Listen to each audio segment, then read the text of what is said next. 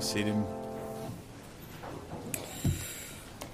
Let me invite you to take again your copy of God's Word and turn with me to the book of Matthew. Our text this morning can be found on page 828 if you're using the Pew Bible in the rack in front of you. We return to our study of Matthew. Continue to move forward. It's my plan and goal to be done with Matthew in time for an Advent series. We will see if that actually happens. So that's our goal. We're moving bit by bit through the book. We are returning to this section where Jesus has entered Jerusalem. It's the last week of his life, and he is in the midst of a lengthy, multi-chapter long conversation and confrontation with the spiritual leaders of the day and in Jerusalem. So he is talking with the Pharisees and the Sadducees. He is confronting them, and there's this one theme of authority. We have seen him tell multiple parables on the theme of authority. And now in chapter 22, where we saw 3 parables, now we have 3 questions. And the people are coming to Jesus, asking him these questions. We saw 2 weeks ago a question about paying taxes. We see this week a question about marriage. We're going to see next week a question about the law. And finally, Jesus says, enough of you asking me questions. It's time for me to ask you a question. We'll get there in a couple weeks. Our question today comes from the Sadducees. It is narrowly about the topic of marriage. It is more importantly about the topic of the resurrection itself. So would you follow along with me in your copy of God's Word, Matthew 22, verses 23 to 33. The same day, the Sadducees came to him, who say that there is no resurrection, and they asked him a question, saying, "Teacher, Moses said, if a man dies having no children, his brother must marry the widow and raise up offspring for his brother. Now, there were 7 brothers among us. The first married and died, and having no offspring, left his wife to his brother. So too the second and the third, down to the 7th. After them all, the woman died. In the resurrection, therefore, of the 7, whose wife will she be? For they all had her." But Jesus answered them, "You are wrong, because you know neither the Scriptures nor the power of God. For in the resurrection, they neither marry nor are given in marriage, but are like angels in heaven. And as for the resurrection of the dead, have you not read what was said to you by God? I am the God of Abraham, and the God of Isaac, and the God of Jacob. He is not God of the dead, but God of the living." And when the crowd heard it, they were astonished at his teaching. The grass withers, the flower fades. The word of our God will stand forever. Would you join me in prayer?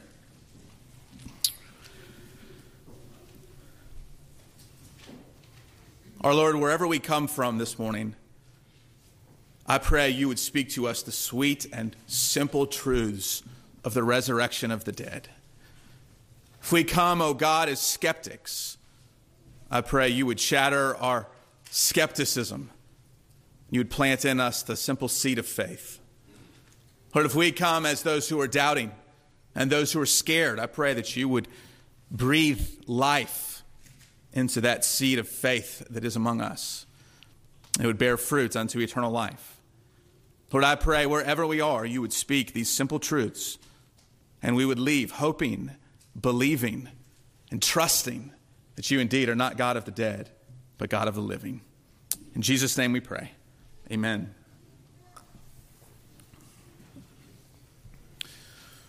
Last month, one of my daughters was in a class with a bunch of other teenage students. It was a driver's ed class, and so you can imagine all these kids, 14, 15, 16 years of age, all getting to know each other and hanging out and hopefully learning how to drive, right, for the week. And there was one student, a boy, and he had a T-shirt one day, and it had the word Christian on it, and a Bible verse or something like that on his shirt. And some of the other students looked at the boy and said, "You don't really believe that, do you? Why would you believe something like that?" You imagine that context, right? You just sleepy-eyed, you've showed up, you just threw on a t-shirt to show up for driver's ed class, and all of a sudden the spotlight's on you. Why do you believe that mess? Why do you believe that junk? It's all a bunch of lies. It's all a bunch of hypocrisy, right? My daughter said that he simply gave a beautiful short testimony of how God had worked in his life. What a story. What a hope we have for our own teenagers and ourselves, right? It's not just teenagers that face those skeptical questions. It's us too. It's pastors too. What, you really, that's your job, right? You professionally believe in that stuff, right?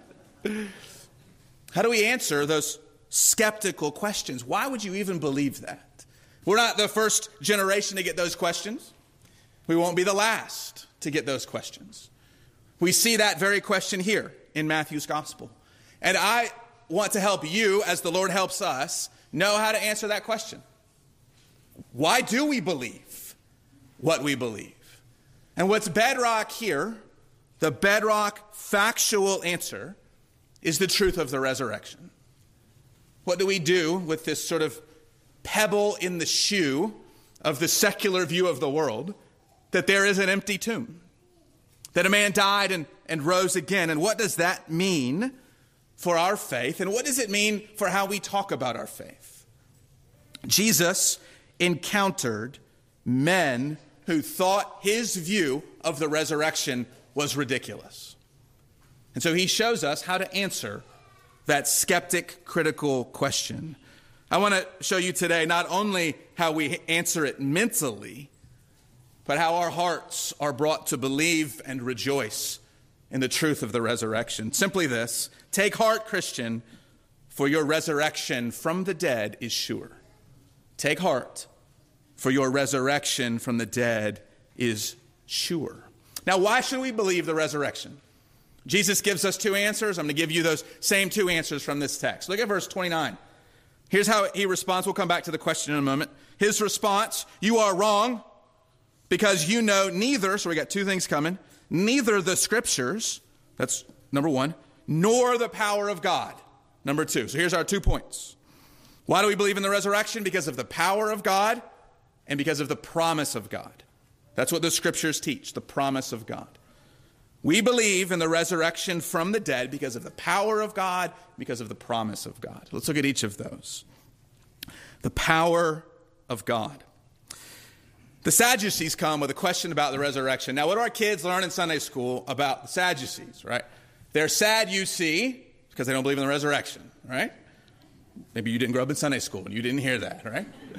When you read the Bible, they're sad, you see, because they don't believe in the resurrection, all right? So this is what we're dealing with, is a group of people within the Jewish faith. The Sadducees are the leaders in this historical period. They're sort of the top dogs, right? They're sort of more, they have more influence and say than the Pharisees do that disagree with them on some stuff, primarily the resurrection from the dead. So the Sadducees are men and women of Jewish faith who do not believe that after we die, there is anything. Not anything for the body, not anything for the soul. Death is it. That's what they believe. And they're very religious people. So they come to Jesus to ask him this question. And it's not Jesus, we were wondering the answer to this question, right? It's not one of those. Jesus rarely gets those, right? They're trying to trick him. They're trying to show that belief in the resurrection is silly. They want Jesus to look like a fool in this moment. They want to ask him a gotcha question. And he said, well, I don't know the answer to that. I can't answer that. And they think they've come up with a silver bullet of a question. This is it, right?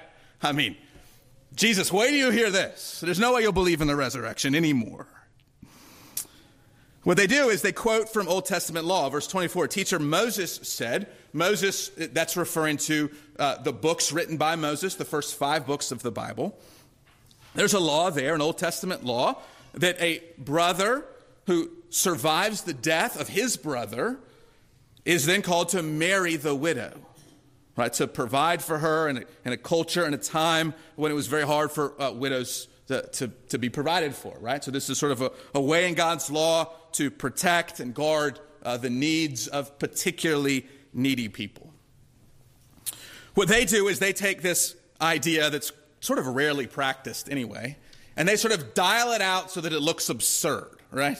They say, verse 25, now there were 7 brothers among us. Were there really? Guys, hold on. Did this really happen? I want you to go back in the Sadducees sort of list and did you really have 7 brothers and they all died and married the same woman? I don't think it really happened. It doesn't really matter. They think they've got the silver bullet of a question for Jesus. Because apparently this has happened. The following of the law, they all die. And then comes the resurrection. The resurrection, they're saying, right? And what's going to happen? You've got 7 husbands and 1 wife. And what's that going to be like in the new heavens and the new earth? You don't have an answer, do you, Jesus? They're thinking to themselves. Well, of course he's got an answer. He always has an answer, right? Verse 29, his answer, you are wrong. Period. We should stop, right? The sermon right there, right now. You don't ever want Jesus saying that to you, right? You're wrong.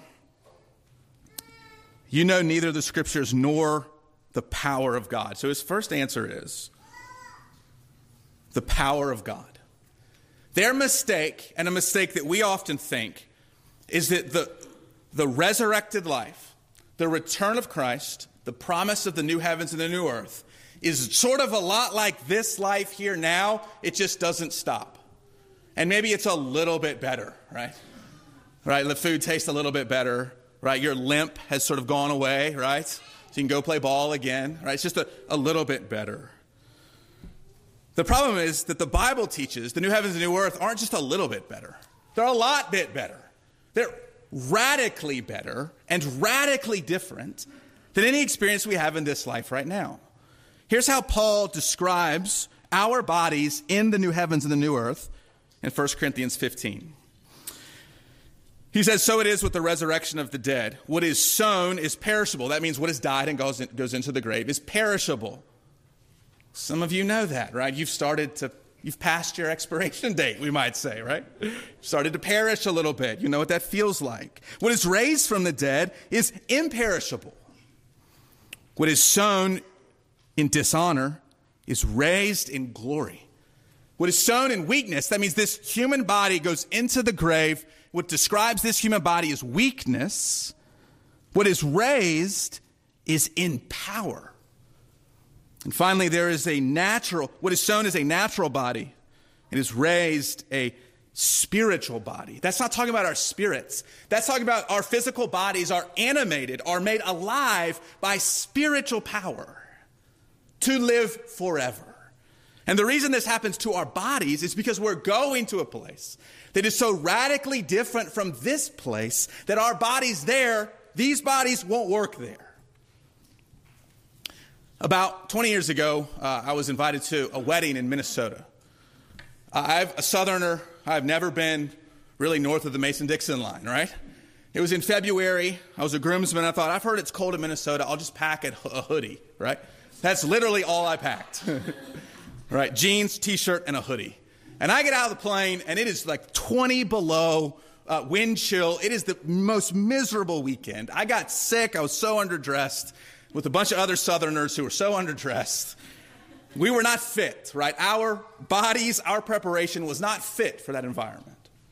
And what we read in the Bible is that the new heavens and the new earth is so much better, it's so much realer, if we can say, that these perishable, weak, powerless bodies can't even function there.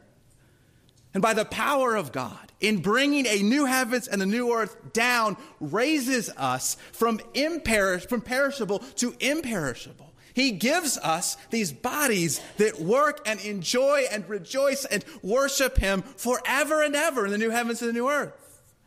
In order to enjoy it, we need those new bodies. How does he do it? By the power of God. I don't know how to tell you how he is going to reconstitute bodies that were buried thousands of years ago. I have no idea how that's going to happen. But God, the power of God that creates Adam and Eve from the dust, doesn't need all that much to give us our new bodies for the new heavens and the new earth. Those bodies, one author says, are a wholly new kind of life. Someone else says, we are recognizably the same, but profoundly different.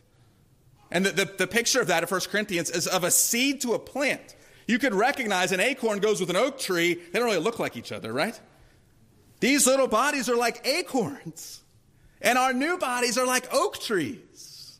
You know it's the same, but it is profoundly different. Now, what does this have to do with marriage?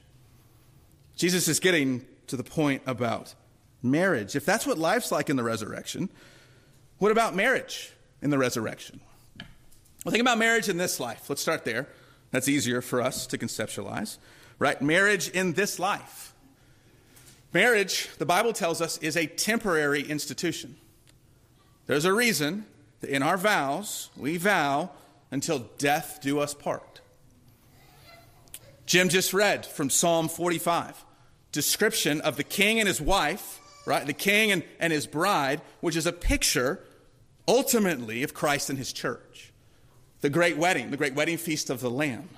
Our marriages in this temporary life, as Luke renders it in his version of this story, this age versus the age to come, it's a copy of a greater marriage. It's a shadow of a greater marriage to come.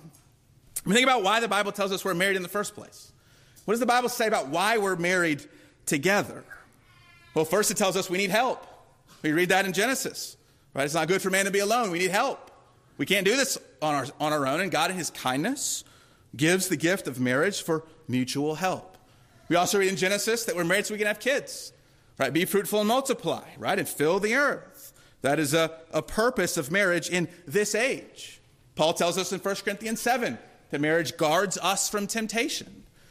All these purposes that are good in this world, good in this age, good in this life.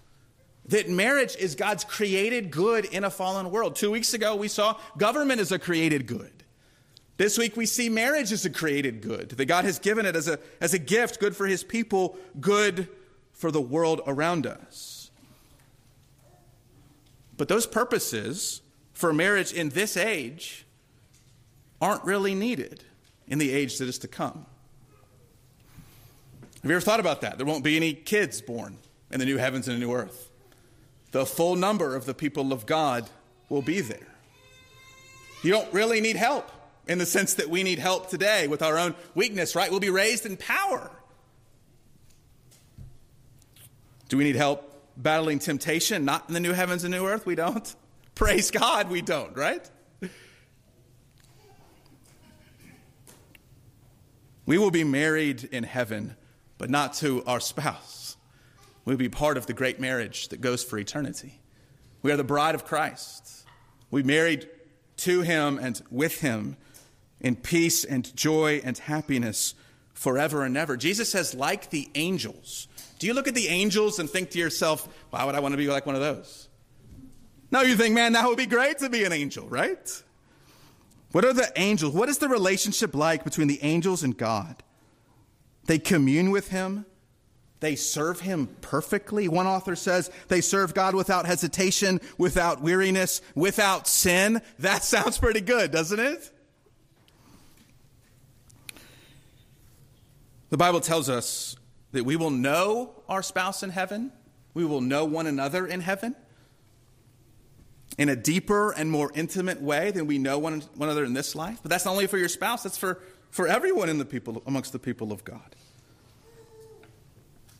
Jesus tells us that in the resurrection, we will be like angels, neither marrying or given in marriage. Now, I wonder how that makes you feel.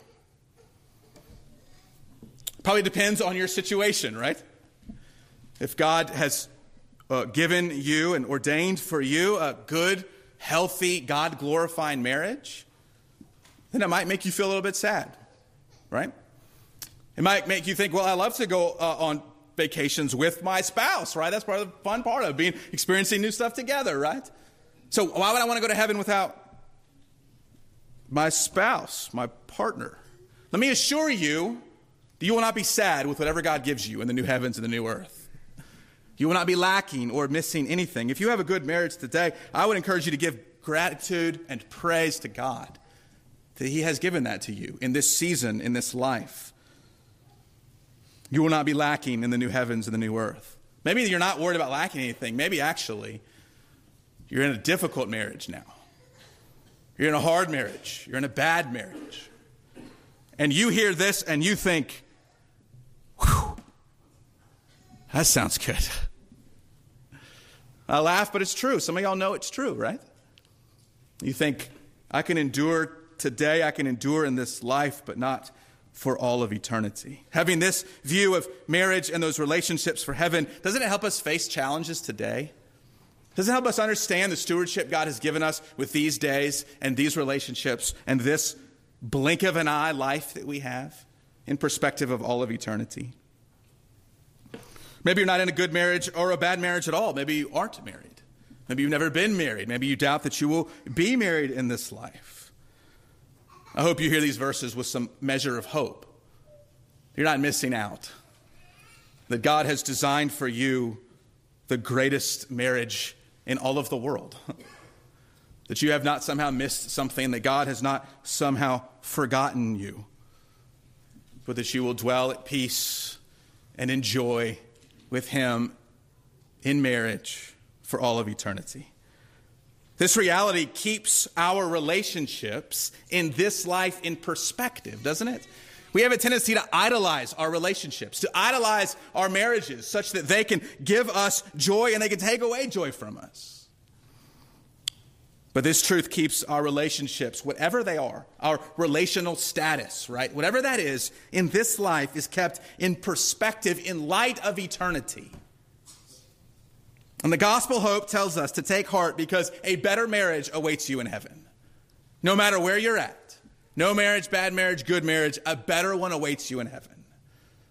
The Christ, by his gospel, has ransomed a bride for himself, you, women and men, to be united perfectly with him forever and ever. And there is nothing missing, and there is nothing sad, and there is nothing amiss about that great gift from God. And it's all because of the power of God. He alone can do it.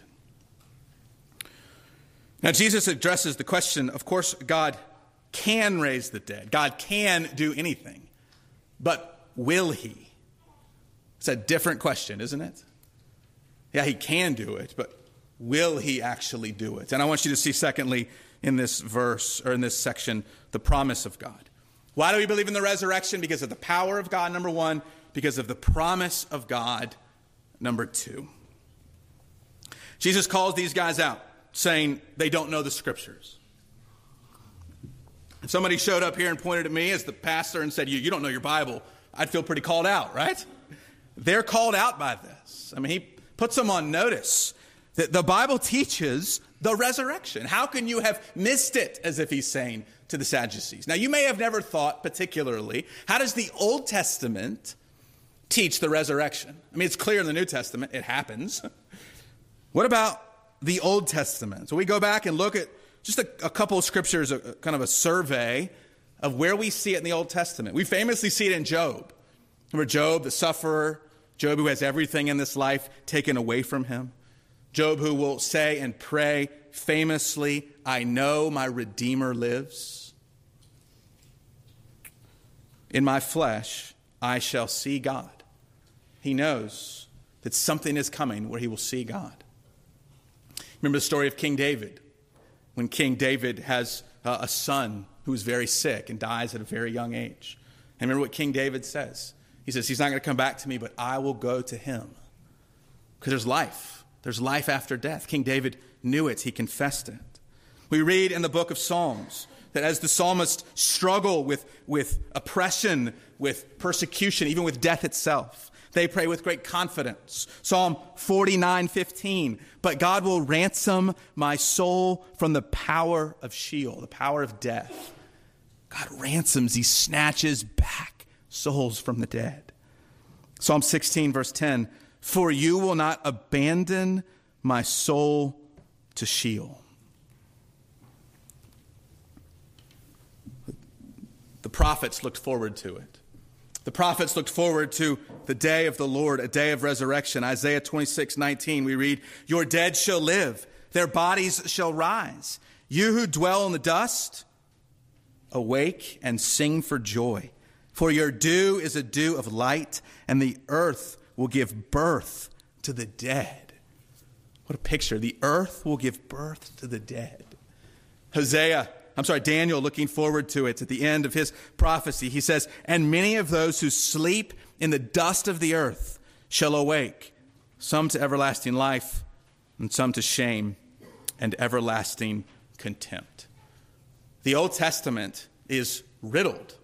It is full of allusions, of prophecies, of confidence in the resurrection that is to come. So that when we see Jesus after his resurrection on the road to Emmaus, and he sits with those guys who don't know who he is and don't know what he's done, and he tells them all of the Old Testament that applies to him, both to his death and to his ascension and entering into glory. All of it, the Sadducees are blind to. Now, here's the thing about the Sadducees. They held not to the entire Old Testament. They've already quoted Moses, because what they really believed, the part of the Old Testament that trumped everything else, was the Pentateuch, the first 5 books. So they might be thinking, well, Jesus, you can name all those other scriptures in the world, but that's not what our Bible says. So Jesus gets right to the point. His really only scripture reference here gets right to the point of their objection, and that is found in the covenant relationship between God and his people. Look at verse 31. And as for the resurrection of the dead, have you not read what was said to you by God? This is Exodus 3, the burning bush, right? As God is commissioning Moses to go and redeem his people out of slavery. God says, verse 32, I am the God of Abraham and the God of Isaac and the God of Jacob. He is not, God of the dead, but of the living. Now think for a second. Are those guys dead or alive when God's talking to Moses from the bush? They're all dead. A long time dead, right? Dust and bones is all that's left of them. And yet, Jesus says that's an argument.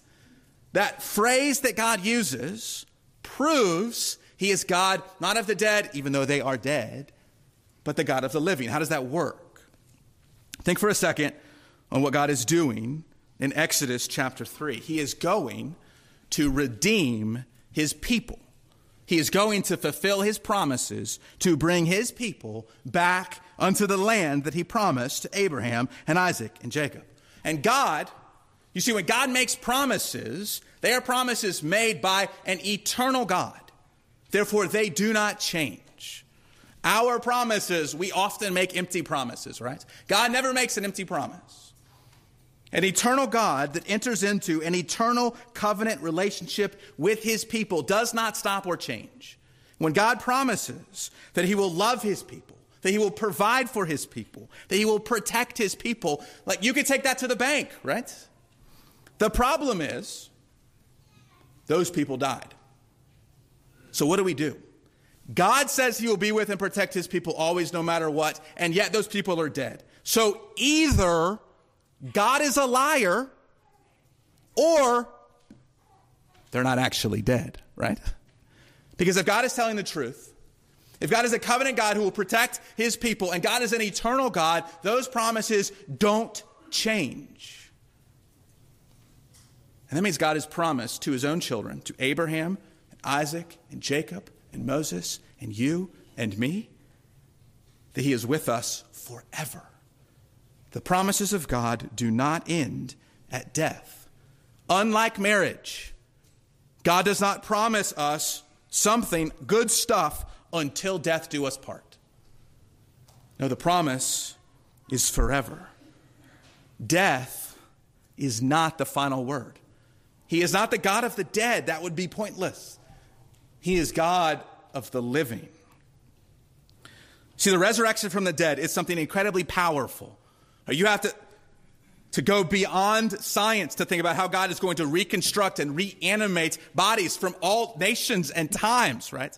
How is God going to do that? I don't know, by his almighty power. But it's not just powerful, it's incredibly personal.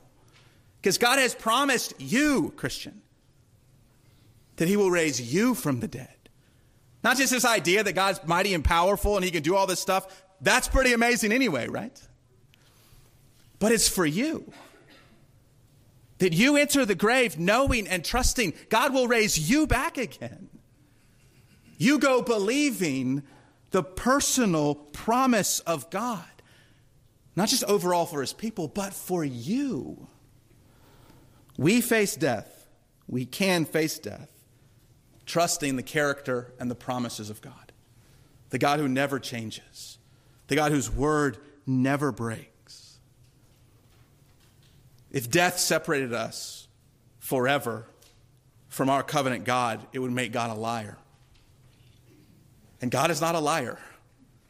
So death does not have the final word. Death has no victory. Death has no sting.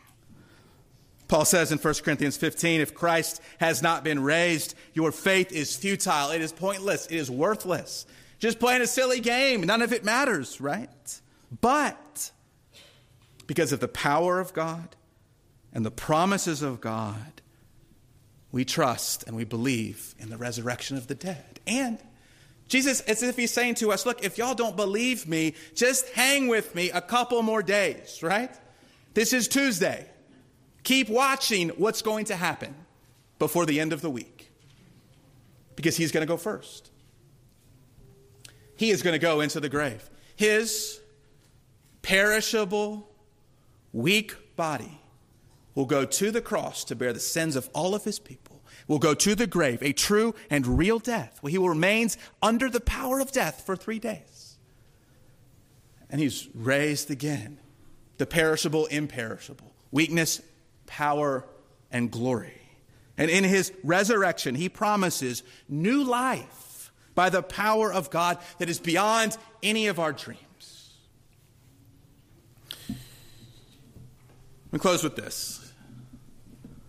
Imagine a group of friends that go out to a lake.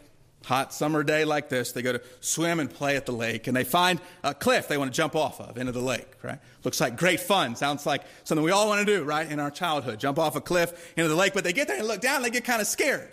You can't see below the water. You don't know what's there. They're all thinking, you go first. No, you go first, right? No, you go first. Someone says, oh, don't worry. I know the water's clear down there, but you can't see anything. It just looks black and scary. And no one wants to go. All the assurances in the world, all the promises in the world aren't going to get you to jump into that lake. But then one of the boys says, I'll go first. And he jumps in, and you're thinking to yourself as his head goes underwater, well, there he goes. We're never going to see him again, right? And the seconds go by, and you begin to worry and fear. And then just when all hope is lost, he pops up on the other side, grinning and smiling, right? Big grin on his face. He made it through to the other side. Jesus goes first. Jesus goes into the grave first. The scary abyss that terrifies us, he goes first. And he comes up grinning and smiling on the other side. Take heart, Christians. Your resurrection is sure. And soon, by the power and promises of God, we will be there smiling with him. Let's pray. Our Lord, we are a people of little faith. We are a people that are so distracted and consumed by this age and this temporal life. Lord, we give you thanks that you give us what we need in this world. You give us food for our perishing bodies. You give many of us spouses that help us along the way. You give strength to our weary beings, and yet somehow we get so consumed by this world. I pray, Lord, in these moments, you would give us an abiding glimpse of the new heavens and the new earth. That you would remind us wherever we're at in this life, wherever we're at with our marriages and our relationships, wherever we're at with our bodies, wherever we're young or old, whether death feels like it's around the corner or it feels like it is never going to come, that you would give us that seed of faith to trust in the promise of the resurrection. You would restore and renew our fainting hope in Christ. We would face this week, and we would face that which is to come with faith and the power and the promises of our God, in whose name we pray.